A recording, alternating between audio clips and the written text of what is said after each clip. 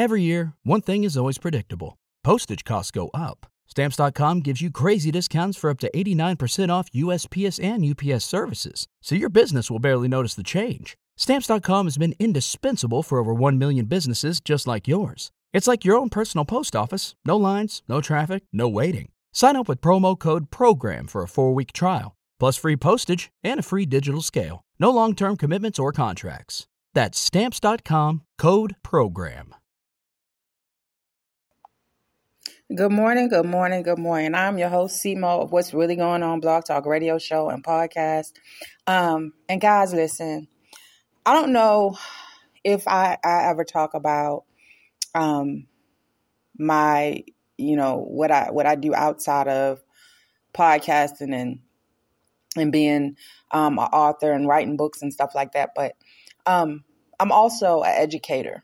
And what I have realized about education, a lot of educators, whether it be administrators or teachers or whoever it is, a lot of them are going to eventually leave this occupation. They're going to leave the occupation simply because there's so many changes.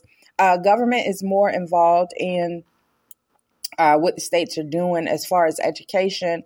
Here in Florida, they've taken away the Florida State Assessment, and they've replaced it with something called a FAST test, where kids are just assessed 3 times during the year on very specific skills, reading, math, etc., the ones that are their core subjects. But that being said, English teachers and reading teachers and other teachers, everything, they put these programs in place, and they want you to read scripts, and they want you to do everything exactly as a program tells you to do.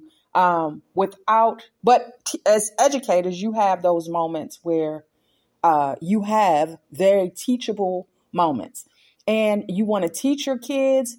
You want to educate those kids.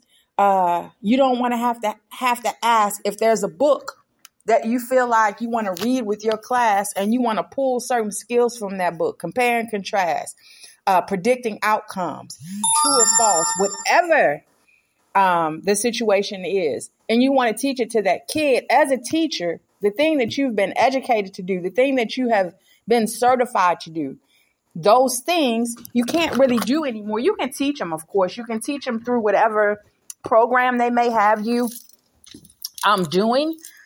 But like I said, there's nothing like doing your own thing as an educator. And then, of course, as administrators, the administrators are put into awkward positions because I'm assuming that it's certain things that they can't or won't say to the teachers that work for them, which is really sad. It's really sad because, communication is so key in any relationship, whether it be a personal relationship, an educational relationship, whatever the relationship is, it's just so key. So if I send my boss an email, and then I send, if it's say 3 administrators, now this is just hypothetically speaking, or whatever, and you have 10 teachers emailing 3 administrators, but you're not getting any responses back. That's an issue. That's a problem. Why isn't the leadership communicating with me when I'm asking them a very specific question? Is it because everything they has to say, does that have to be on script too? So if they go off script, because you're supposed to be on script too, you just do what somebody tells you to do, and that's it, and let it go.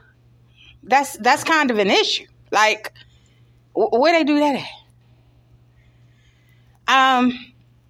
I just have so, and because it's such a teacher shortage, you put teachers in positions, you have them to teach something else that might not have anything to do with the subject that they're teaching. And so you put them in an awkward position because they're not familiar with the subject area. And then you stick them in a classroom with these kids, and then somebody's going to come in and evaluate them and say, oh, well, you weren't doing that right, or you're not doing this right, or this is what I want you to see. And that right there determines, that's your evaluation for that school year. 45 minutes, one day. Do you understand what I'm saying? So it's really not fair. So I get it. I get why educators are leaving the profession, because you can't even teach.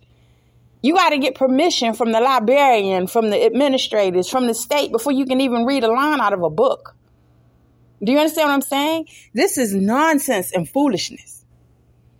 Because you have a few, well, you might have a little bit more than a few, that will read inappropriate content to students, but normally it's probably because they haven't read the content before they read it to the students. But that's on them. That's somebody who was not mentored, who was not taught the right way to do things. Somebody who's, sometimes the teachers, very young teachers, are fresh out of college. And when they're fresh out of college like that, I hate to say it, teaching is not for the faint of heart. So you got to get in there and you got to go strong and you got to go home.